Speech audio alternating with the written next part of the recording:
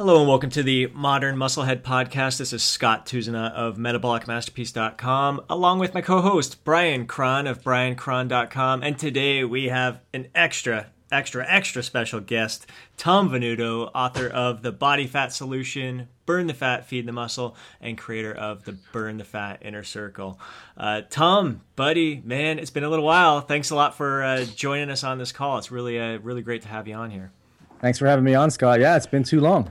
Yeah, ever since I figured the Modern Musclehead Podcast, when I started this, I couldn't wait to get you on the show, just Musclehead and us meatheads here uniting for a greater the greater good, the evidence-based bros who still love the in the trenches experience as well. Yeah, I got to say, Tom, your that original Burn the Fat, Feed the Muscle, that was probably the first book I ever bought. Like my first electronic training book I ever bought, and at least I hope I bought it. I know I sure read it a million times. I hope you did too. Otherwise, the legal team is coming after you. It was my first fitness. It's my first ebook ever purchased as well, and first newsletter I ever subscribed to, the Fitness Renaissance. And it's a monthly issue, so my mouth was watering towards the end of the month when I knew. Your email newsletter should be coming out there, and it was pretty cool to have that monthly frequency there and the different articles in there. Always learned a lot of that. That one goes way back to the day to wow, that was the 1999 it started. Yes, well, I'd say I started reading. Well, it's probably been 11 years since I started. 11 or 12 years since I started reading Fitness Renaissance, and then got the ebook. But yeah, that was when I first. You really exposed me to a lot of the classic bodybuilding stuff, the Vince Gironda's work, the 8 sets of 8. It just got me completely hooked on old school classic physique training. And that's a lot of what I want to talk about today. I know your typical kind of go-to split. You're a 4-day split guy. So I'm curious, like, what is it about this 4-day split that really appeals to you? And you got me hooked on it. I've done various splits over the past few years, and my workout partner and I spent 16 weeks doing a 4-day split just prior to this high frequency training, and we absolutely loved it. So I'm just curious about. I know what the appeal is to me, but I'm curious why it seems to be your go-to split. Yeah, that is my go-to split. 4-day split I've been using for years, decades, probably the last 15 years or so. That's been my primary program, and anything else I did was just like an experiment. What do I like about it? Well, when I started out, I was, like a lot of people, I just started out with full body, and then I tried to just split it in half, do upper lower. Those were both great for getting started. And then the first, what I would call purist bodybuilding split I did was a 3-day split. And eventually I just found out that I was getting a little bit burned out. I felt like I wasn't recovering enough on a 3-day split. So someone suggested to me, well, if you need more recovery time, split more. Instead of splitting your body 3 ways, split it 4 ways. Some guys split it 5 ways. They're doing almost one body part a day. Now, I didn't go that far with it. I split it up 4 ways. I would do back and calves one day, chest and biceps plus forearms the next day, shoulders and triceps, and quads and hams, throw in the calves a couple times a week in there, and that was the split. And so what really first prompted me to go on it was I wanted more recovery time. And right. I first started off with 4 days on and 1 day off.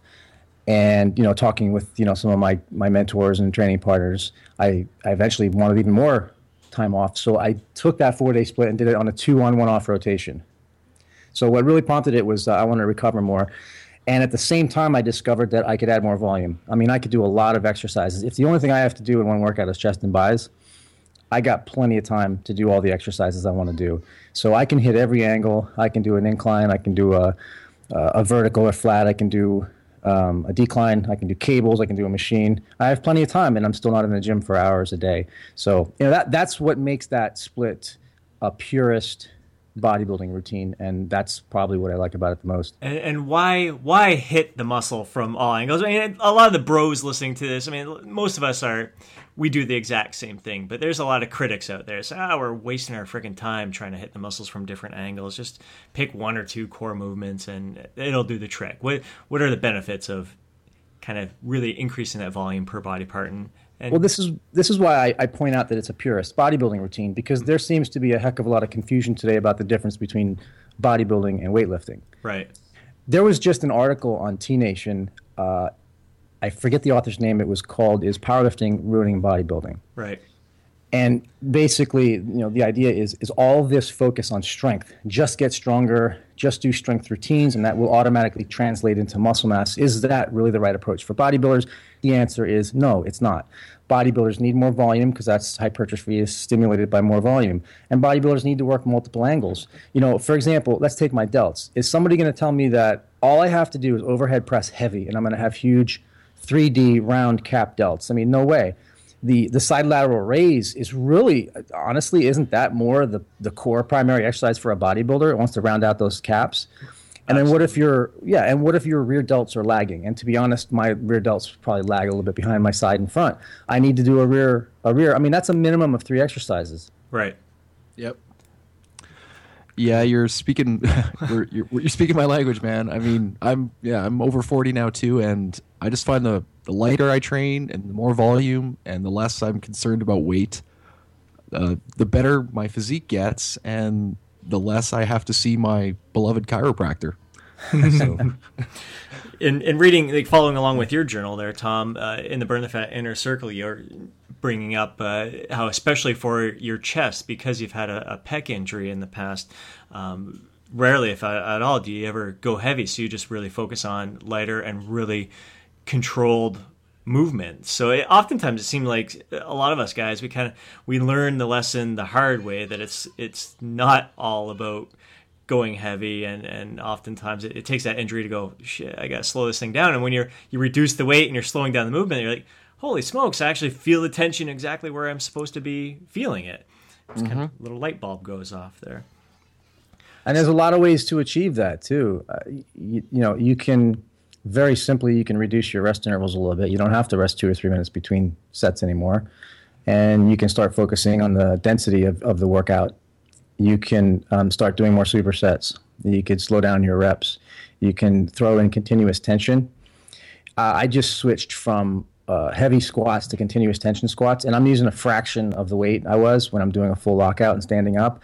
Yeah. And my quads are getting so much more pump, and immediately started to see a growth spurt again. Now, so I'm training lighter on squats, and just by adding continuous tension as the technique, I'm getting more size and better pumps in my quads than I was going heavier. Mm-hmm. I find I can steer that mind-muscle connection a heck of a lot better as well, slowing down that movement.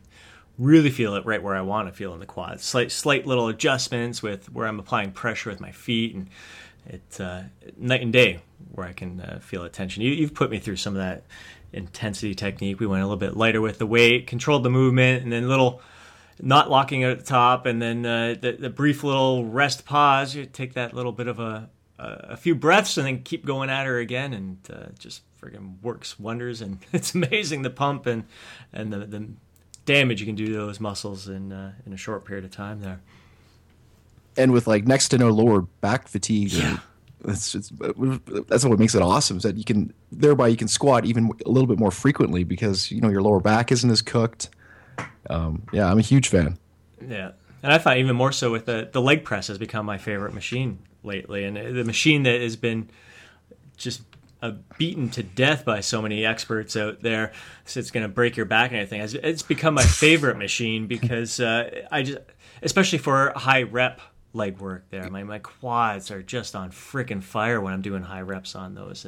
But I'm curious, like, who's bashing the leg press? Is it strength and conditioning coaches, power lifters, certified personal trainers who are just out of college, with an exercise science degree, or bodybuilders? I don't hear bodybuilders bad-mouthing the leg press because they know. It's all context, man. Like, it's just, people are looking at it like, obviously like, a leg press probably won't improve your squat performance much, but if that's why you're doing it, then that's a totally different issue. Like, I hit a leg press to get bigger quads. I mean, I don't do it to have a stronger squat. But I think people never consider the context of why we do stuff. Right. I posted a picture on Instagram a couple weeks ago of one of the leg presses at Strong and Shapely Gym. It's a Nebula 35-degree plate load, and I said at this gym there's 9 different leg presses, and every single one is unique. Each one has a different angle. And it takes a connoisseur bodybuilder and gym owner to appreciate that. Oh, 9 leg presses? That's pretty 9. cool. They even have the vertical, the old one they got a picture of in the Pumping Iron book. You never see that anymore because it's some kind of liability issue in most gyms. But Strong and Shapely, that's not most gyms. It's awesome. Outstanding. We need more of those around for sure. Definitely gets me. I've got to come visit. Got to come visit and get a workout in there for sure. Now, you mentioned like going to a 4-day split is a great way to help you increase the volume of training a muscle. Now, recently, you've just dedicated a fair amount of time to this building season, improvement season, where you're building up your physique, trying to gain some extra muscle mass there. And during this process, you went back to the 3-day split, the classic muscle programming that you used to follow. Now, when you're doing something like this, are you decreasing the volume, or do you find ways to work in more volume or maintain that volume during a 3-day split? Generally, there's a slight decrease in volume. If I have back and chest day on a 4-day split, not back and chest. If I have back and calves, only one major muscle group on a 4-day split, and then a little muscle group, I do my calves. I can do a lot of volume for back.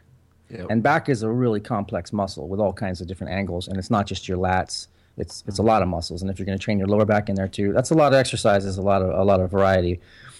If I'm going to do a 3-day split, now I'm training chest and back. Now I have to get 2 major muscle groups squeezed in one workout. So it's a lot of energy it requires and a lot more time. So I usually don't do quite as much volume. So on the 4-day split, I might do 4 exercises, especially if I'm supersetting something. Not unheard of to do 5 if I'm counting every muscle, even the lower back. On this new 3-day split, I would typically maybe only do 3 exercises on a big muscle group and 2 on a small muscle group. But you asked, is there some way to keep the volume up? If I want to increase the volume and I don't want to be in the gym for an hour and a half or an hour and 45 minutes, I can, and I do occasionally double split.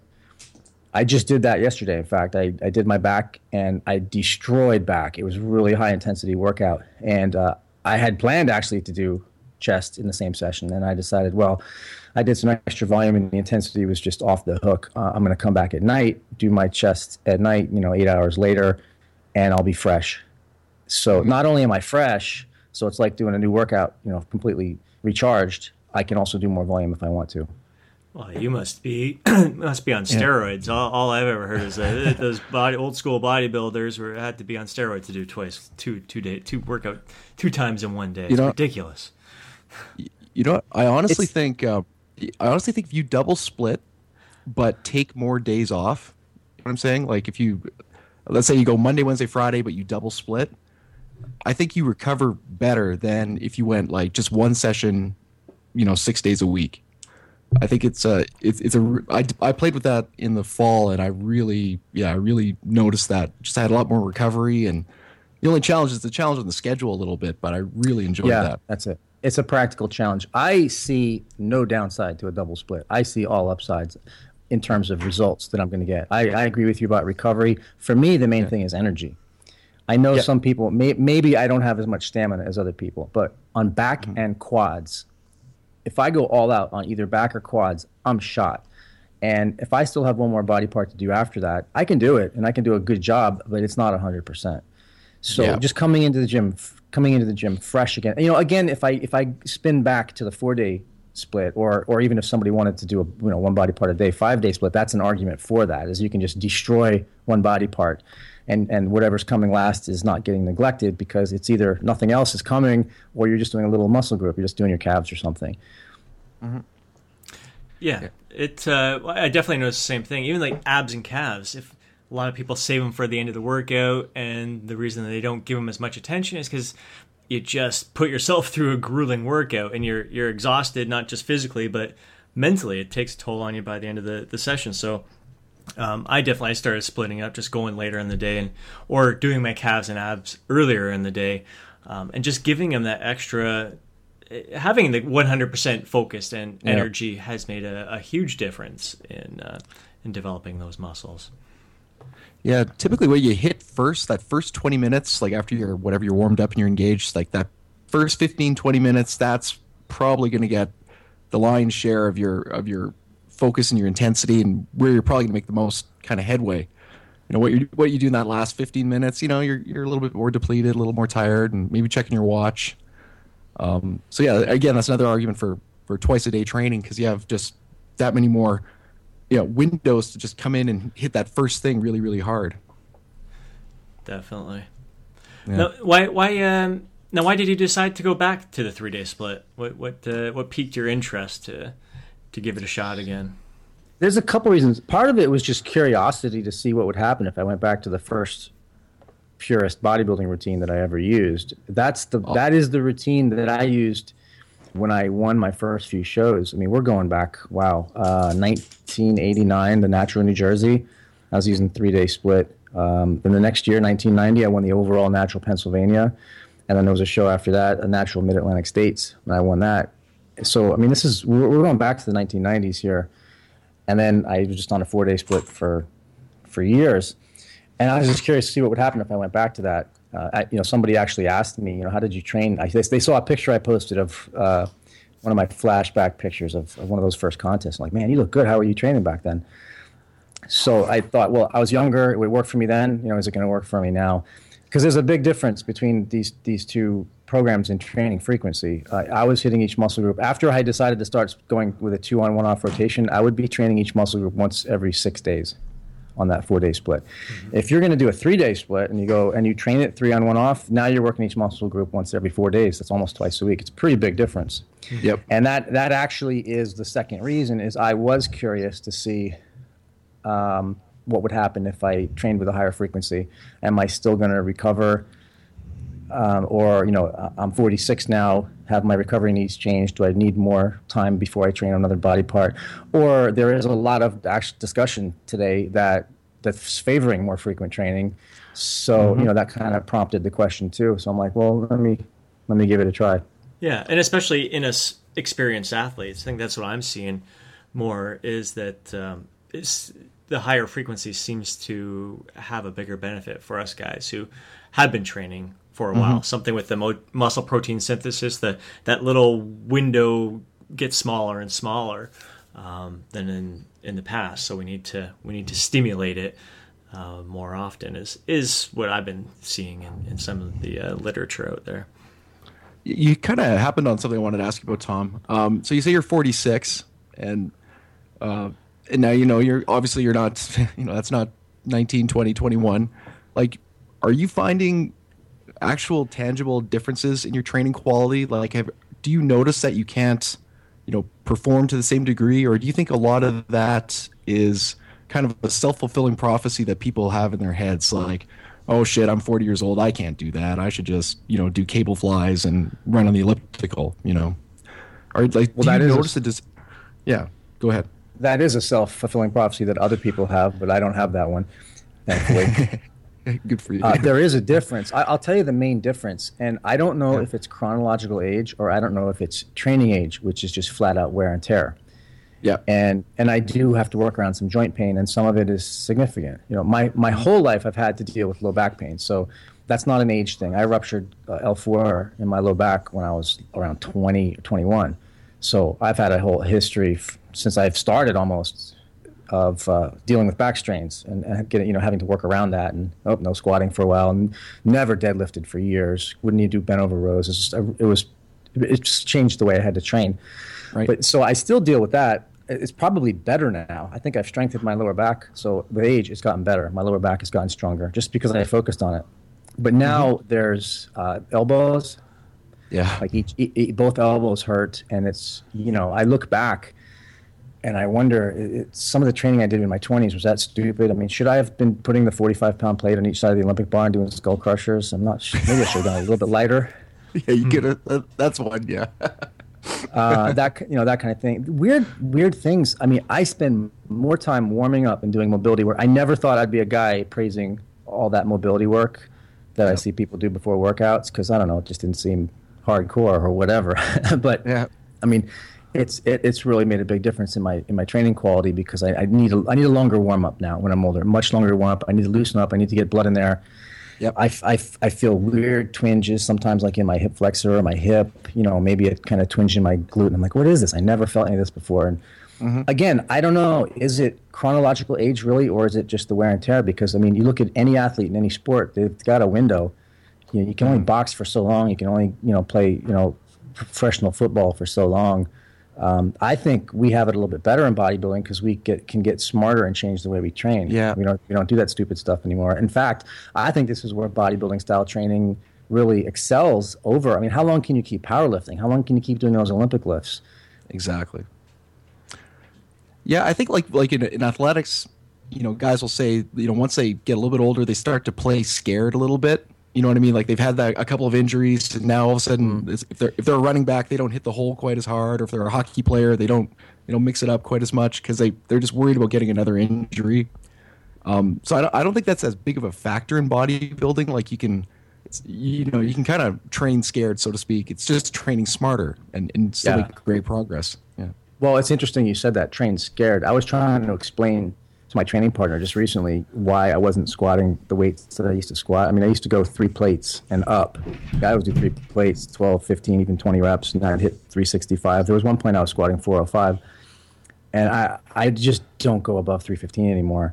And he was asking me why I didn't do it. And I think there is both a conscious and a subconscious inhibition. I didn't call it playing scared, but it's the same thing you're saying. I called it an inhibition where I would just hold myself back, either intentionally or I know it was unconscious, that I wouldn't put as much weight on, or I would stop the set before because I didn't want that low back to blow out. I'm worried that something's going to twinge in my hip or something, and I never, ever even thought of that. It didn't cross my mind when I was younger. Yeah.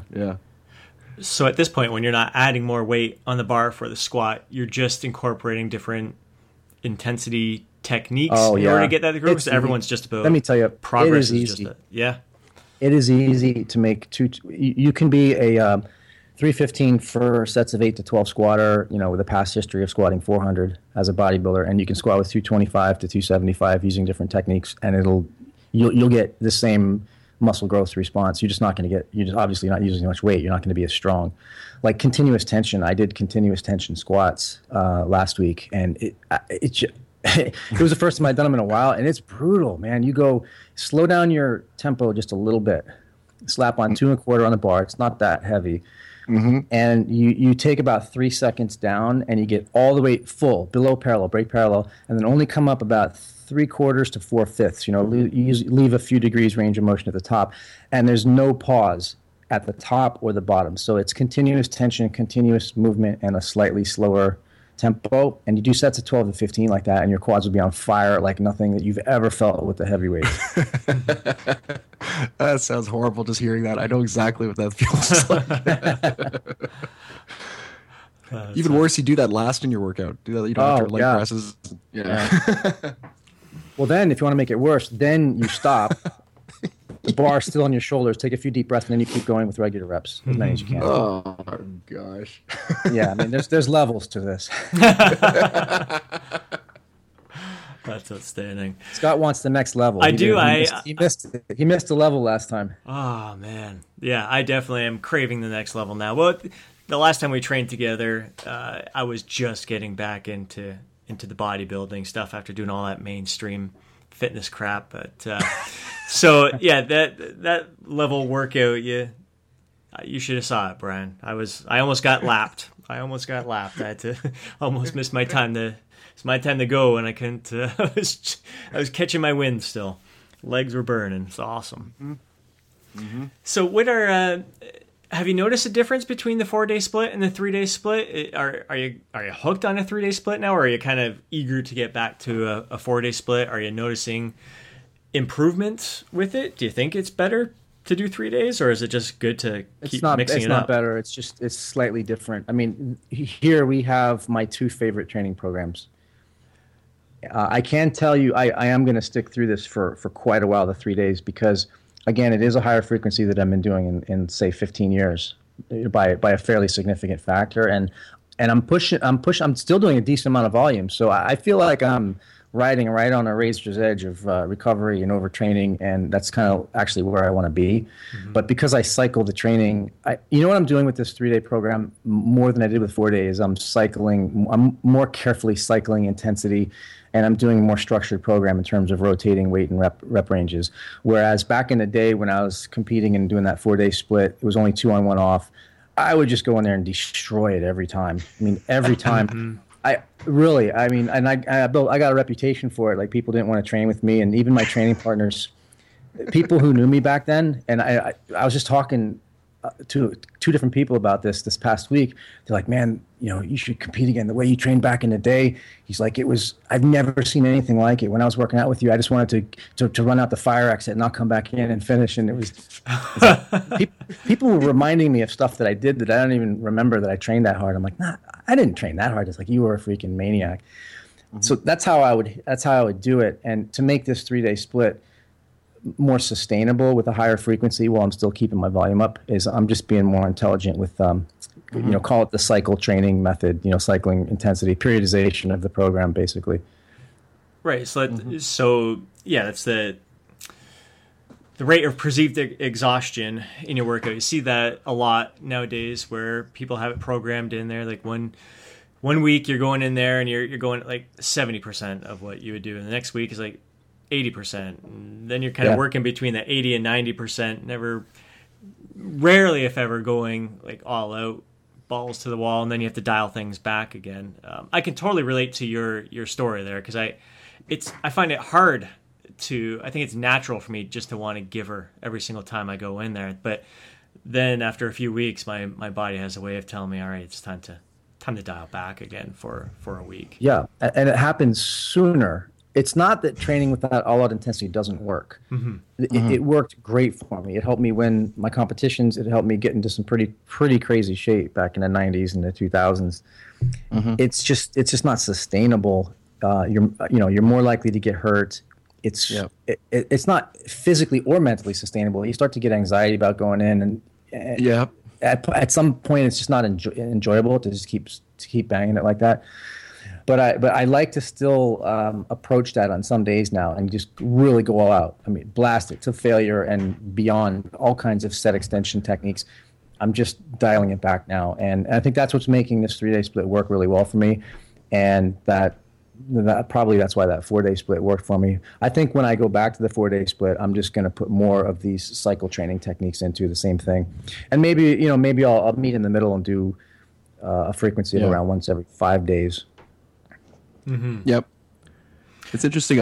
You mentioned the early '90s. I mean, I don't know. I got caught in a YouTube black hole. I was just looking at old training videos, and I happened upon that. Remember those classic Dorian Yates videos from the black and white ones, where that guy that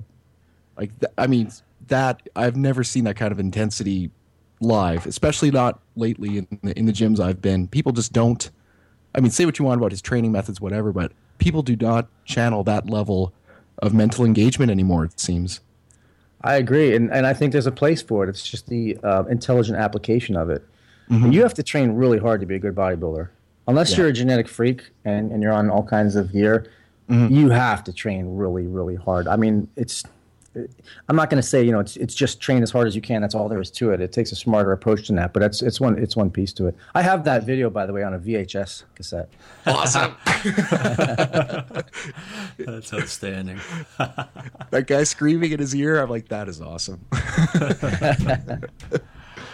Now, so we're talking about periodizing here and different rep ranges. It's one of the things that I found really interesting with the new bodybuilding TNB there, where you had the upper lower split, and the first time you did upper lower, it was strength focused. The next time was hypertrophy focus, and you're working that type of thing in with this 3-day split, where like 1 week you're going in and focusing in a certain rep range, hypertrophy range, and next week you change the reps in there. Are there benefits to separating these strength and hypertrophy days? I know I've heard some coaches talking about how they think that if you combine like heavy lifting and lighter loads in the same workout, they're kind of competing, and there's a little bit of interference effect going on there. What do you think about all of that? Well, I've heard the same thing, but I'm not sure if it came from a bodybuilding coach or from a powerlifting coach. I'm Yeah, not sure. exactly. I don't know if that's going to affect your strength. I think it's possible. I think there's there is something called concurrent periodization where you hit all three rep ranges in the same workout. Right. And I remember back in the '90s, even the '80s, they had this thing called the 3-rep system, and you would do, a 20, a 12, and a 5 or 6. You hit all three. You'd hit this just the strength, hypertrophy, metabolic rep range, and you would either do those on the same exercise, so there's your 3 sets, or you would pick 3 different exercises, and each one would be done in a different rep range. And if you wanted to, you could hit your heavy one first, which is probably what you would do. So you got your strength work out of the way. And then you move into hypertrophy and finish up with metabolic, which is kind of logical, and that works. I have no doubt that works for bodybuilding. Is doing too much hypertrophy work going to interfere with strength and powerlifting? Maybe it does. That's a question for a powerlifting coach or a strength coach. I could tell you this: there was a guy at our gym. His name's Joel. He's a 700 bencher, and this is going back a few years. Yeah, 700. The whole gym stopped to watch him train. It was a spectacle. And we would watch him do his bench press day and his squat. They have one of those, what is it called, with the hydraulic monolift, right? Yeah. They have one of those. There are powerlifters at our gym. It's not just a bodybuilding gym. And I would watch him do these total powerlifting routine, and then he'd be all done, and then I'd watch him go over, pick up a bar, and do curls. And he had pretty good arms. And obviously, he had some kind of record. He had some kind of national or world record in his bench press. And so at least doing some curls for some higher reps certainly didn't affect his performance. And then, interesting enough, the summer after that, he did a bodybuilding contest. I don't know how his aesthetics and his symmetry were, but I know that he was huge and he got shredded. So I know he changed his training for that. So, hey, training is specific. So, strength and power training is going to be a little bit different, and bodybuilding training is going to be a little bit different. Personally, I think that using all the rep ranges in bodybuilding is one of the major keys to progress. And whether you're going to do it alternating, undulating, or concurrent, I don't know which one is better. I think they all work. Yep. Yeah, I agree. I've been mixing them up myself, and I do find I love concurrent. I love getting a big heavy lift in there and then moving on to hypertrophy and metabolic afterwards. It feels great. I love hitting it all, and I'm not looking to be the strongest guy in the gym, but I find my body kind of feeds off of it. But there's something, it's a unique feeling when I do go in the gym and do heavy lifting one day, and the next day I don't really feel quite a sore. It's a different kind of soreness, if anything. And then you do the if you have a hypertrophy focused workout, the next day is when I'm kind of crawling around afterwards. So totally different experience during and afterwards, and a different kind of fatigue. It's almost when that central nervous system gets shot from the heavy lifting, you feel a completely different kind of fatigue than your muscles. They're so pumped full of blood that you can't even move them anymore. Now, Tom, you said something interesting. Now, you're doing another a bulk phase right now?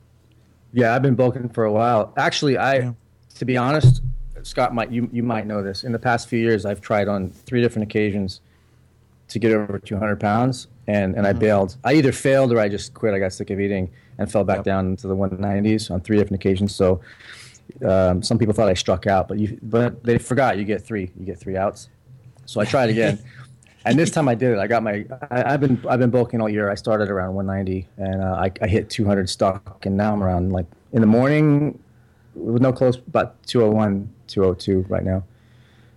Like, are you finding, like, one thing, like, I've always been a kind of bulk every year kind of guy and then lean out, but I'm coming up on 42 now, and I'm thinking, maybe I'm getting a little too old for weight swings. Maybe I should just kind of stay within striking distance of being pretty lean. But then I hear, like, a guy like you, like a pro like you, who's still doing controlled bulks. I'm like, oh man, maybe I should be doing that. Like, what are your thoughts on that? We all know the pros and cons of bulking, including the fact that you look better when your abs show. That's and the early phase of a bulk is a ton of fun. You can loosen up your food choices. Not that you can't be flexible on cutting. Obviously, we can. That's another conversation. But your diet's loose. Your diet's looser. You get to eat more. You're eating a lot more carbs for sure. So it's kind of fun. But then that gets to be a drag towards the end. I mean, there's pros and cons to it. I just wanted to do one last time to get as big as I have ever been, if not bigger. I don't think I've ever been more than 204, 205, and that's probably generous. That's probably like weighing myself at the end of the day on a high carb day. Yep. So, I mean, if I could get my weight to like 206, 207, I'd be the biggest I've ever been at 46. My body fat is still under 12, which is, it's a little high for me because I used to be a maniac about staying in single digits. I had a law, I had a rule. I'm never going over, 9.9%. And I would immediately start a cut every time, I saw it creep up over 10. And this time I'm like, whatever, I'm 12% body fat, okay. But I just wanted, before I try to cut again, I'm almost agreeing that, yeah, I don't think I'm going to do a bulk again. I think I just want to see how big I can get now, and then I'm going to stay lean. I've stayed really pretty lean, upper 180s, low 190s for the last several years. Not shredded, but lean enough to see abs. Yeah, I remember. I think you were down here when your first failed attempt at the bulk. we had to we had to stop off at like a little convenience store so we can get him some hard-boiled eggs. I remember. Costas was texting you, making sure that no missing meals, no making sure your protein's up, and that's right. that was awesome. Because I usually lose weight when I travel. Most people gain. I usually lose weight. It's just because I'm so used to eating, 5 times a day or even 6. And sometimes I don't eat as much when I'm traveling. I have to bring food, or I'm always eating wherever I am. So, yeah, I remember that. Now, we just recently had a conversation yesterday in your inner circle there. We're talking about this 3-day split. And women are always curious, like, is this type of training for them? Should they be training any different? So what are your views on 4-day splits and 3-day splits? Well, sure, they'll work for women, but I think how you train is more goal-based than gender-based. Mm-hmm. Again, this could be a whole separate tangent, but I mean, if a girl says my goal is to gain muscle, and let's say I want to gain muscle size, and I want to put muscle here on my delts and bring out my lats and get the V shape and the cap on my delts, and I want to put a nice round on my glutes and put some little size on my thighs, and maybe I'm going to do a figure show. Why not? Why wouldn't she do a bodybuilding routine? It would definitely work. Mm. But I think the reason that probably more men are using and will continue to use body part split routines like this is because it's a quote bodybuilding workout and it's a quote muscle building workout, and those aren't primary goals for most women. Mm-hmm. No, I mean, yeah, agree. Now, when you shift from bulking to cutting, are you going to change anything there, or like with the split, or will you continue using a 3-day split for your training during a cut as well, and just start making other modifications? I've never changed my weight training very much when I'm cutting. It's pretty much the same thing. It's just when you get lighter and more depleted and you're getting really lean, you're not going to be training for strength anymore. So I want to keep the muscle I have, so I want to keep a little bit of strength training in there, but it's more like my training is hypertrophy training than strength training. So there's a little more shift to the 8 to 12, a little bit more metabolic work. I know back in the old days they used to talk about the old school guys used to talk about changing their training for a contest. Arnold and all those guys talked about it. Joe Weider had this thing called quality training, which was kind of a weird name for increasing density. I always thought that was a bad name. He just meant you're going to cut down the rest intervals between sets. So, I mean, you can do that before a competition if you want to. And, there may be small changes in your training style, but I don't really train that different. To me, it's it's diet and I add some cardio, mainly. Yeah. Actually, yeah, I'm glad you brought that up. I wanted to throw this at you, Tom. I mean, forgive me, I'm kind of paraphrasing. I've read your book a million times, but it's been a while since I read it. But as I recall, I think in your Q&A, you said one of the first things you would do if you're going to help a bodybuilder get in shape is just start stepping up their cardio more than anything. Hopefully I'm not putting words in your mouth and I'm quoting somebody else. But I know you do include a decent amount of cardio in your preps. I'm not anti. Yeah, you're not anti. So I'm not has that evolved? Okay. So how has that evolved at all? And how do you approach cardio now as you work with a guy to get him leaner? I'm a little more conservative with cardio than I used to be. Just if I can get away with a little bit less than I used to, I'm going to. I mean, we could argue that the ideal amount of cardio for a bodybuilder is the least they can get away with. Yeah. If it's diet and weight training, I mean, you can make that argument. I just think it's ridiculous to be like anti-cardio. I see a lot of anti-cardio sentiment. Again, I see it more in the strength.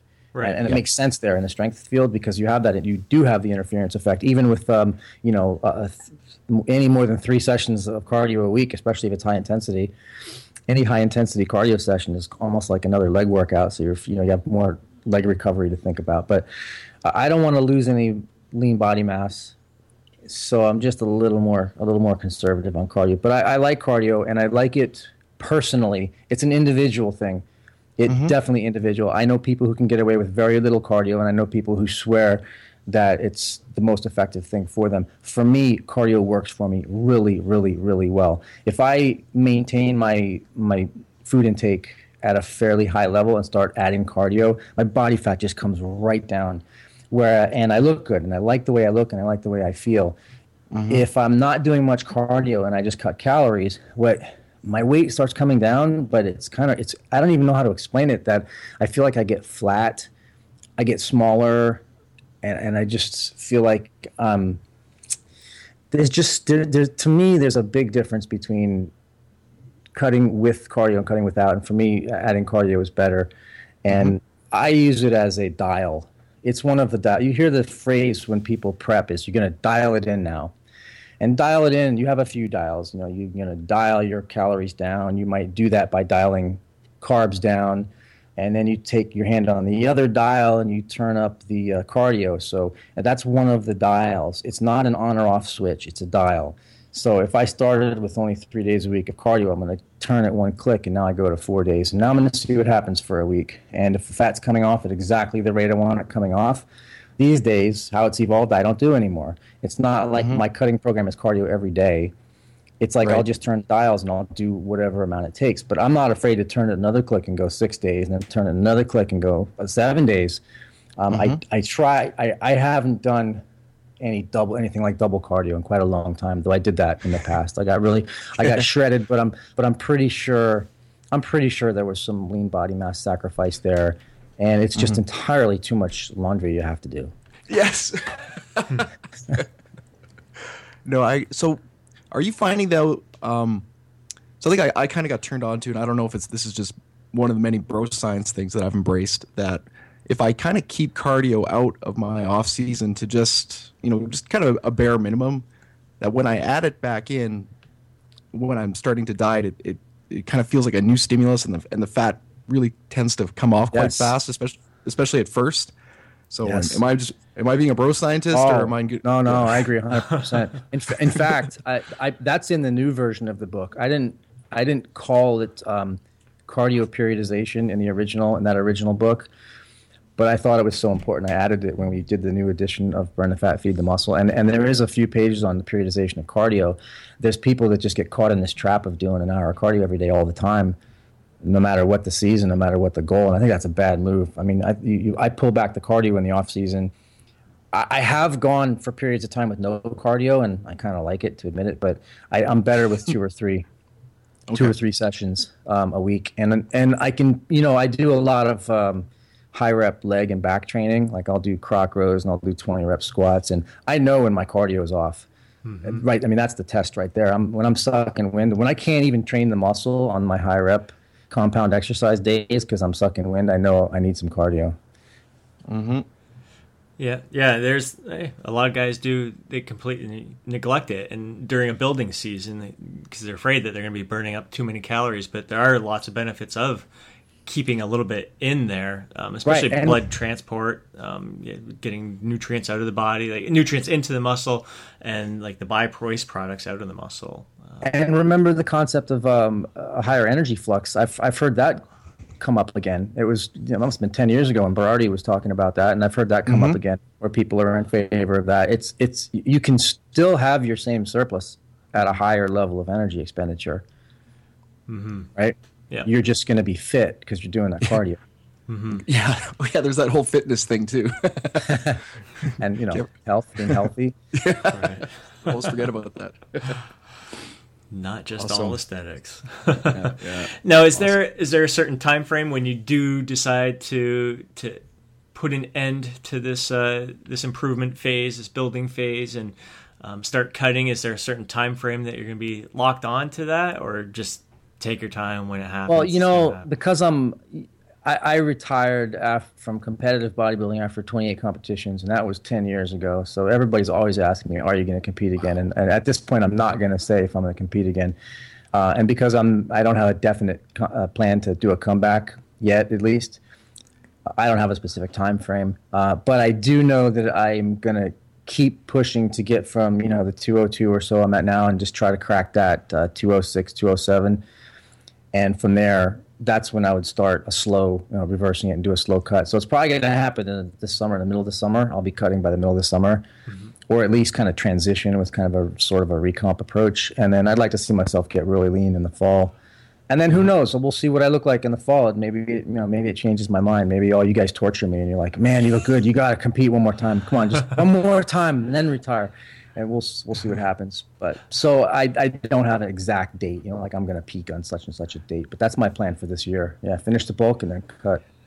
Would Excellent. you be a masters then? Like I know it varies on division or whatever in federation. Like, would you be at a masters level at 46? What's odd? What's really odd is that master starts at 35 in most organizations. I think that's bizarre. I mean, you're in your prime for bodybuilding at 35. You know what? I don't think I'm going to go in a master's competition because I don't want to label myself as old. I'm going right in the open if I can peak it. If I can peak it. I mean, a lot of these dudes are peaking at 45. It seems. I think they are.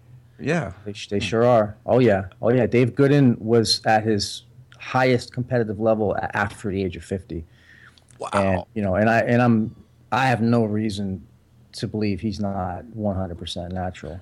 No, he's 160, 165, 175 pounds, and just absolutely dialed in, and with great natural small waist, and a strong guy too. Some powerlifting. Really? I didn't know that. Oh yeah. Oh. Yeah, I definitely looking at the Masters division at the contest that I've participated in and watched. It seems to me that's the toughest division. I was going to say that. I was just going to say that. Sure. Yeah, I'd go open to keep it easy on myself. Seriously, people associate a retirement age with what, like 65? So come on, let's start Masters bodybuilding at 65. Yes, I agree. Then I'll do it. So if I don't compete now, guys, get me back on the show in 20 years, and it'll be the AARP edition of Tom's comeback. That's my plan. So I plan to live to be really, really old age. Like I'll compete in my 90s, and I'll just own the show then because I'll have no competition, and I'll actually get a trophy. There, I'll win by default. Oh, crazy!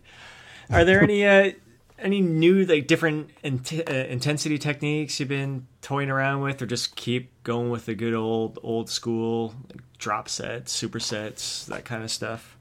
Yeah, I'm old school. I have a few unique twists on some of those techniques. Like, let me tell you something. It's fresh in my mind because I just did it yesterday. Eventually, your body just starts to adapt to everything. You can do drop sets are always great to tack on a little extra volume, and you're going to finish with a nice pump. But is it really going to stimulate some extra muscle growth if you've done it 1,000 times before? So I'm always trying to think of different ways to progress my workout. Like, what can I do in a workout I've never done before? So my brain is just always going, and I'm just trying to mix and match techniques, turning the Rubik's Cube. And so yesterday I was like, I'm going to do a drop set for every exercise I do on back, but I'm going to change the angle. So I did one arm dumbbell rows. I did my 3 sets. My last set, I had the 110s, did my set with that, dropped that, and I picked up the 85s. And then the regular set, you have a neutral grip, right? Your palm is facing you. So I did a drop set with a grip change. So I took the 85 and then I did pronate my grip. And there's a different angle of pull too. I let my elbow flare out. So now probably a little bit less, latissimus there. I dare not say lower lats, Scott. Go ahead. We don't mind. and just more. There are trolls that might show up in your comments, but anyways, I flare the elbow out and row, and now it's higher up. At the very least, we can say you're pulling in more, rear deltoid and upper back, right? So you're involving some more muscles, and then I'll do another drop, so it's a double drop. I'll put that down, pick up the 65, and I'll do a supinated grip, and that's really different. Now my elbow's really tucked in, and I'm pulling with this, and it's like every single fiber in my back got hit. So I use the old school techniques, but I have a lot of different twists like that, different angles, different, different types of supersets, different types of drop sets, and if you are creative, you could do something different at every workout and never repeat the same workout. Do you like to have a variety in every workout, or do you like to kind of program variety, if you get what I'm saying? Like do the same thing for say 3 workouts and then change it, or do you like total, Rubik's Cube? I like to stick with exercises longer these days than I used to. I've worked with a trainer before who never gave me the same workout. He rotated exercises almost every workout. He had some favorites, but he was always changing exercises. I like to have the progression on the same exercise span weeks and weeks, sometimes a couple months, maybe 3 months if I could still milk it for something. But keep the same exercise. I'll be changing the rep ranges, and I'll be changing these techniques. Mm-hmm. So I have continuity and consistency by training that exercise, and I'm picking the basic. I'm front squatting and squatting. I'm doing barbell rows and dumbbell rows and pull-ups. I'm doing the basics, and I'm sticking with them. I'm not doing a lot of weird esoteric exercises. Yep. And then like at the end of the last set, I'll throw in something crazy that I've never done before, that I just made up on the spot or the night before. So that's how I change things up. And the exercises do get rotated, but not every workout, not even every week, maybe not even every month. Yep. I've kind of gravitated towards doing that same way. Just you kind of pick something and you milk it in a few different ways, and then you change it. Yeah. I have to say though, the thing about bodybuilding these days, especially since the internet, is people debate all the time, but that's because they dichotomize. People seem to think it's one or the other. Mm-hmm. Well, which periodization system is the best, and which I can tell you, I've made some of the best gains of my life where the exercises and everything in the entire workout changed at every session. For all intents and purposes, it was muscle confusion. Mm-hmm. It was a unique situation because I was working with a trainer who is extremely evil. And he just like pushed. He every workout was there. I'm honestly telling the truth when I say there's a little bit of dread and anxiety before some of these workouts. That's how hard he pushed me. Yep. But I can tell you there was no continuity in the workouts, and we had these discussions about it. I'm like, shouldn't we stick with one exercise? And he's like, he basically his answer was, how many years have you been training, Venuto? I'm like, well, at the time it was like 27. And he's like, the longer you've been training, the faster your body adapts and the more you need to change things. So even though I know it'll work if we stick with the same exercises, this is going to work too. Shut up and trust me and just do what I tell you. And that's actually why I went to train with him, because there's times in your life that you don't want to think about all your programming. I mean, the workouts I'm doing now are very, very, very planned. I spend a lot of time keeping my journal and planning them in advance. And back then, I wanted to do a show, and I just wanted to go in the gym and just I didn't want to think. Yep. So I just kind of put myself in his hands. And I just think it's an interesting comparison because both of these approaches are working. Mm-hmm. The total muscle, call it muscle confusion if you want, it worked, and the proof is in the trophy I'm looking at right now that's still sitting in my office. And what I'm doing now, which is more structured and has more continuity, that worked. Mm-hmm. Such a benefit of going with another trainer or coach just to get out of your own head. I mean, there's been various things that you've helped me break some good habits or some bad habits, whatever. Always putting like pull-ups at the beginning of the workout because you feel stronger with that. And then why not throw it at the end of the workout? And then these different techniques, like I know I've used that one drop set technique where I was varying the foot position on the leg press machine, and just little different ways of just getting out of my own mind in terms of programming and just kind of opening up a whole new opportunity there. But yeah, every single one of them works, and I think that's the beauty of the sport that we're in, is there's so many different things that we can try and experiment with, and they all work. Most of them work fantastic.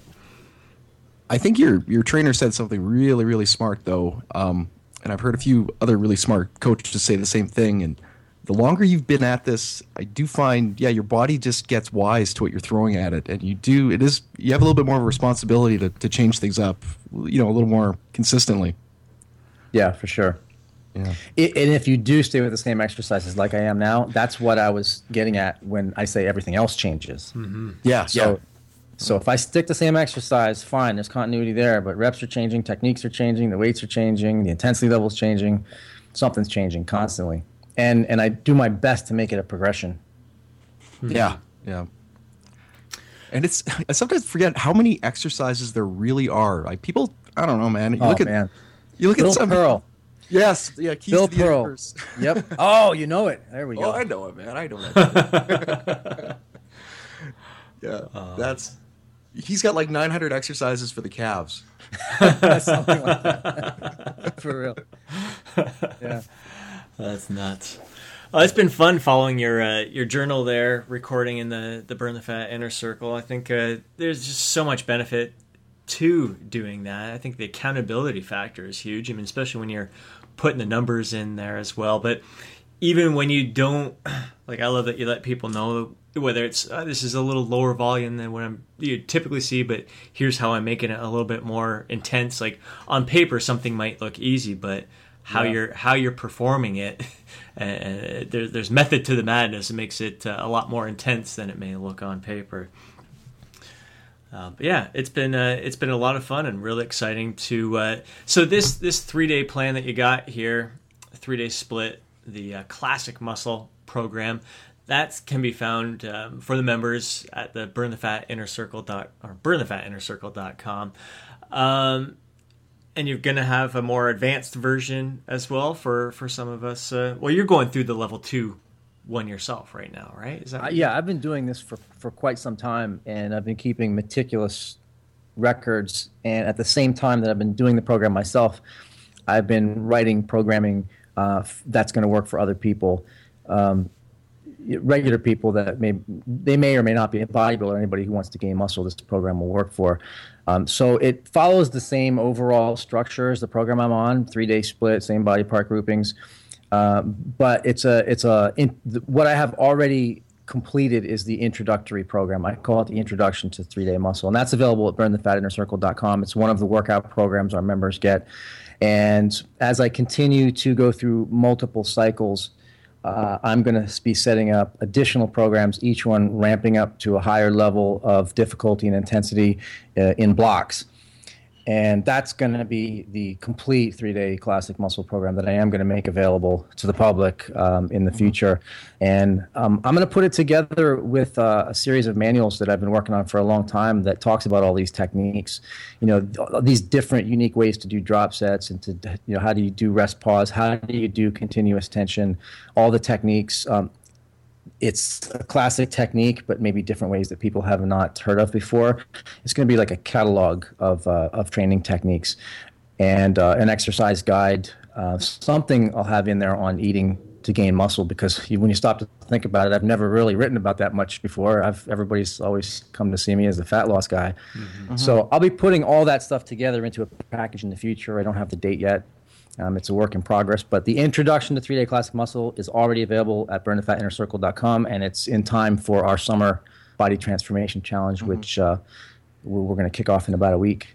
That's outstanding. And it sounds like a lot of people will be following that program, using that program to kick things off. Yeah. And a lot of them are they're following your journal, and they want to follow exactly what you're doing from workout to workout. So it's pretty awesome. I think the workout would be a perfect complement to the nutrition strategies that you have in Burn the Fat, Feed the Muscle.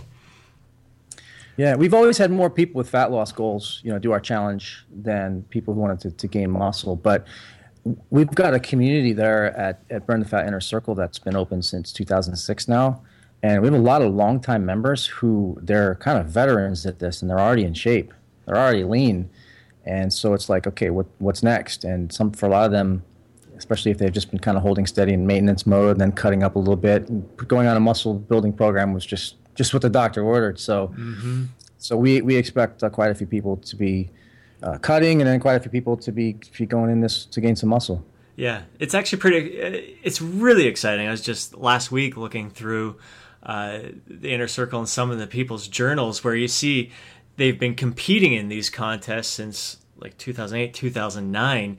And to see each time how different they look, like these men and women in their 40s, some of them in 50s, and each time, like year after year, how they've been able to improve their physique. And even if they end up at the exact same body fat percentage at the end of each contest, the shape, the body recomposition that takes place over a few years time period, it's mind blowing. It's really exciting to see the comparison. We're seeing a lot of people who aren't even competitive bodybuilders who have mastered what bodybuilders do, is the ability to get themselves in really good shape and maintain it, to finally master that maintenance thing where they've said goodbye to the yo-yo dieting back and forth.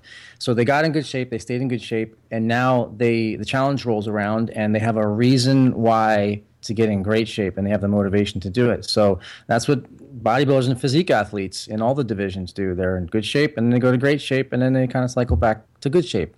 Because any shape that's your best shape, your peak shape, is not something that you're in all year round.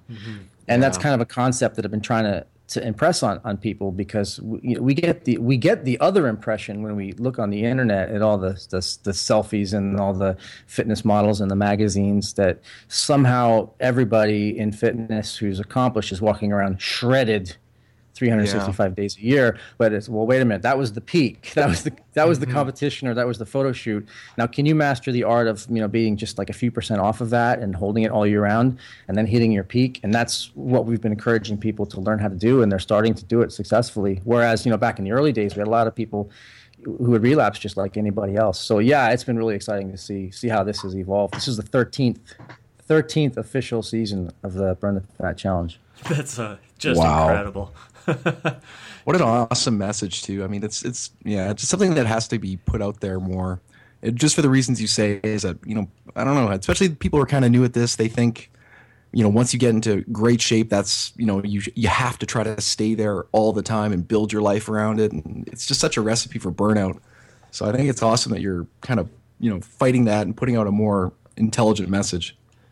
I think it's as with everything. You burn the fat, feed the muscle. It's a lifestyle, and I think that's really what you've built there with the community, is that sense of lifestyle, embracing the process, the journey, and people recognizing it's a lifelong process, and there's countless ways to improve and grow through training and just the lifestyle in general. So it's quite exciting. What an incredible community to be a part of. Absolutely. Very cool, man. So burnthefatinnercircle.com. Check that out. I definitely encourage getting in on board with the challenge, the transformation contest there, and surrounding yourself with like-minded people. There's just nothing like that. Can I give one quick commercial for the contest? Yeah, I think pretty important actually. It's pretty important actually, because we've had all these contests, and again, moving with the trend that people struggle with body image, or what's realistic and what can be maintained and what's a peak. For a while, we moved some of our contests away from just before and after picture competitions altogether, and it was a success. We had a contest called the Love Your Body Challenge, and it was just so well embraced. It was a different theme, and we scored it on points for, instead of the end result, we scored it on activities. Can you work out X times a week? You get X number of points, and so on. And it was a big success. And we did a challenge that only lasted 28 days once, just to develop new habits. We're going to identify some habits, and you're going to repeat these behaviors every day. You'll get points. You'll win. So we've done all kinds of different challenges, before and after photos, and we've done these different ones. And we had moved away from before and after for a little while, and there was kind of a slow uprising, not an uprising, but a bubbling up of the desire that people wanted to do the before and after again. And that's why we brought back the summer challenge, and it is a before and after photo body transformation challenge. And one of the things aside from the community where you get all that motivation and accountability and support from other people, one of the things that motivated people the most was having some really nice, juicy grand prizes. Now, I'm not giving away my Lamborghini because I don't have one. However, we used to give away a great vacation package to the winners. We had, like I said, we went off into some different directions, and we retired that. And you are the first people that I am officially telling that we've brought back the Maui grand prize. So there is some Holy huge shit. motivation. Yes. We have sent so far, when you go all the way back to the early days of the contest, 32 people to Maui or to some tropical island who won this contest. We've brought it back. This is amazing motivation. I mean, this is the reason, like anybody who's been thinking about getting in shape, I mean, anybody who has room for improvement could win this, because we're not doing a judging like a bodybuilding or a figure contest where the person on that day with the best body wins. We're not doing it like that. This is a before and after transformation contest. So whoever has the most improvement between the before and the after, no matter where they started or where they finished, it's the improvement we're looking at. We're going to send them to Maui. And we're going to send 4 people. We're going to send a male overall winner and his guest, and a female winner and her guest. And this starts in just 1 week. So I'm really psyched about that. That should get some other people really psyched. Yeah, I always love I love seeing the people's photos afterwards too, and hearing their stories. I think some of them had videos. I think, didn't you send a video camera with some of the people at one time? Some people After brought one of the back some video. Yeah, it's just exciting to see. I mean, you put in all the hard work. And we were talking with Jeff Alberts last week in the last episode about you achieved this, and there's something about the before and after photos, so like showing off the hard work that you had. I mean, it's we don't want to discourage after photos and putting your photos out there. I think it's really exciting to show off the hard work that you've put in there. And it was fun seeing them in a setting like a great beach vacation and in a body that you've earned like that. I think it's incredibly exciting. Yeah, the contest details are going to go live at burnthefatchallenge.com, and the contest is being held at burnthefatinnercircle.com. Awesome. I'll have all that on the website, as well as a link to your blog and your books and all that stuff. Just a boatload of information that you've dished out there. Love all the challenges that you've put out there. Love your body. You've had 2 of those, right? It's usually been around Valentine's Day, and that's been definitely as well embraced. And it's fun to put different twists. And like I said, your community is about growth. So we're growing in all these different areas. The habits, the steps for a lot of people. You've got your, what is it? The Everest Challenge? Right. All right. I almost forgot about that. Not everybody is going to want to take before and after pictures, and we understand that. So we are having the co-main event is the Million Step Challenge and the Mount Everest Challenge. So all you need is a pedometer. You don't need one anymore. Almost every smartphone has one. You just need an app and either a pedometer or a phone that tracks your steps or your floors climbed. You keep track of them every day for 100 days. And the sign of an active person, someone who's not a couch potato, is 10,000 steps a day. That's a benchmark. So 10,000 steps a day for 100 days is 1 million steps. And so we have this contest running alongside the before and after contest. People are going to do them both. People are going to do the pictures and the fitness challenge to do a million steps.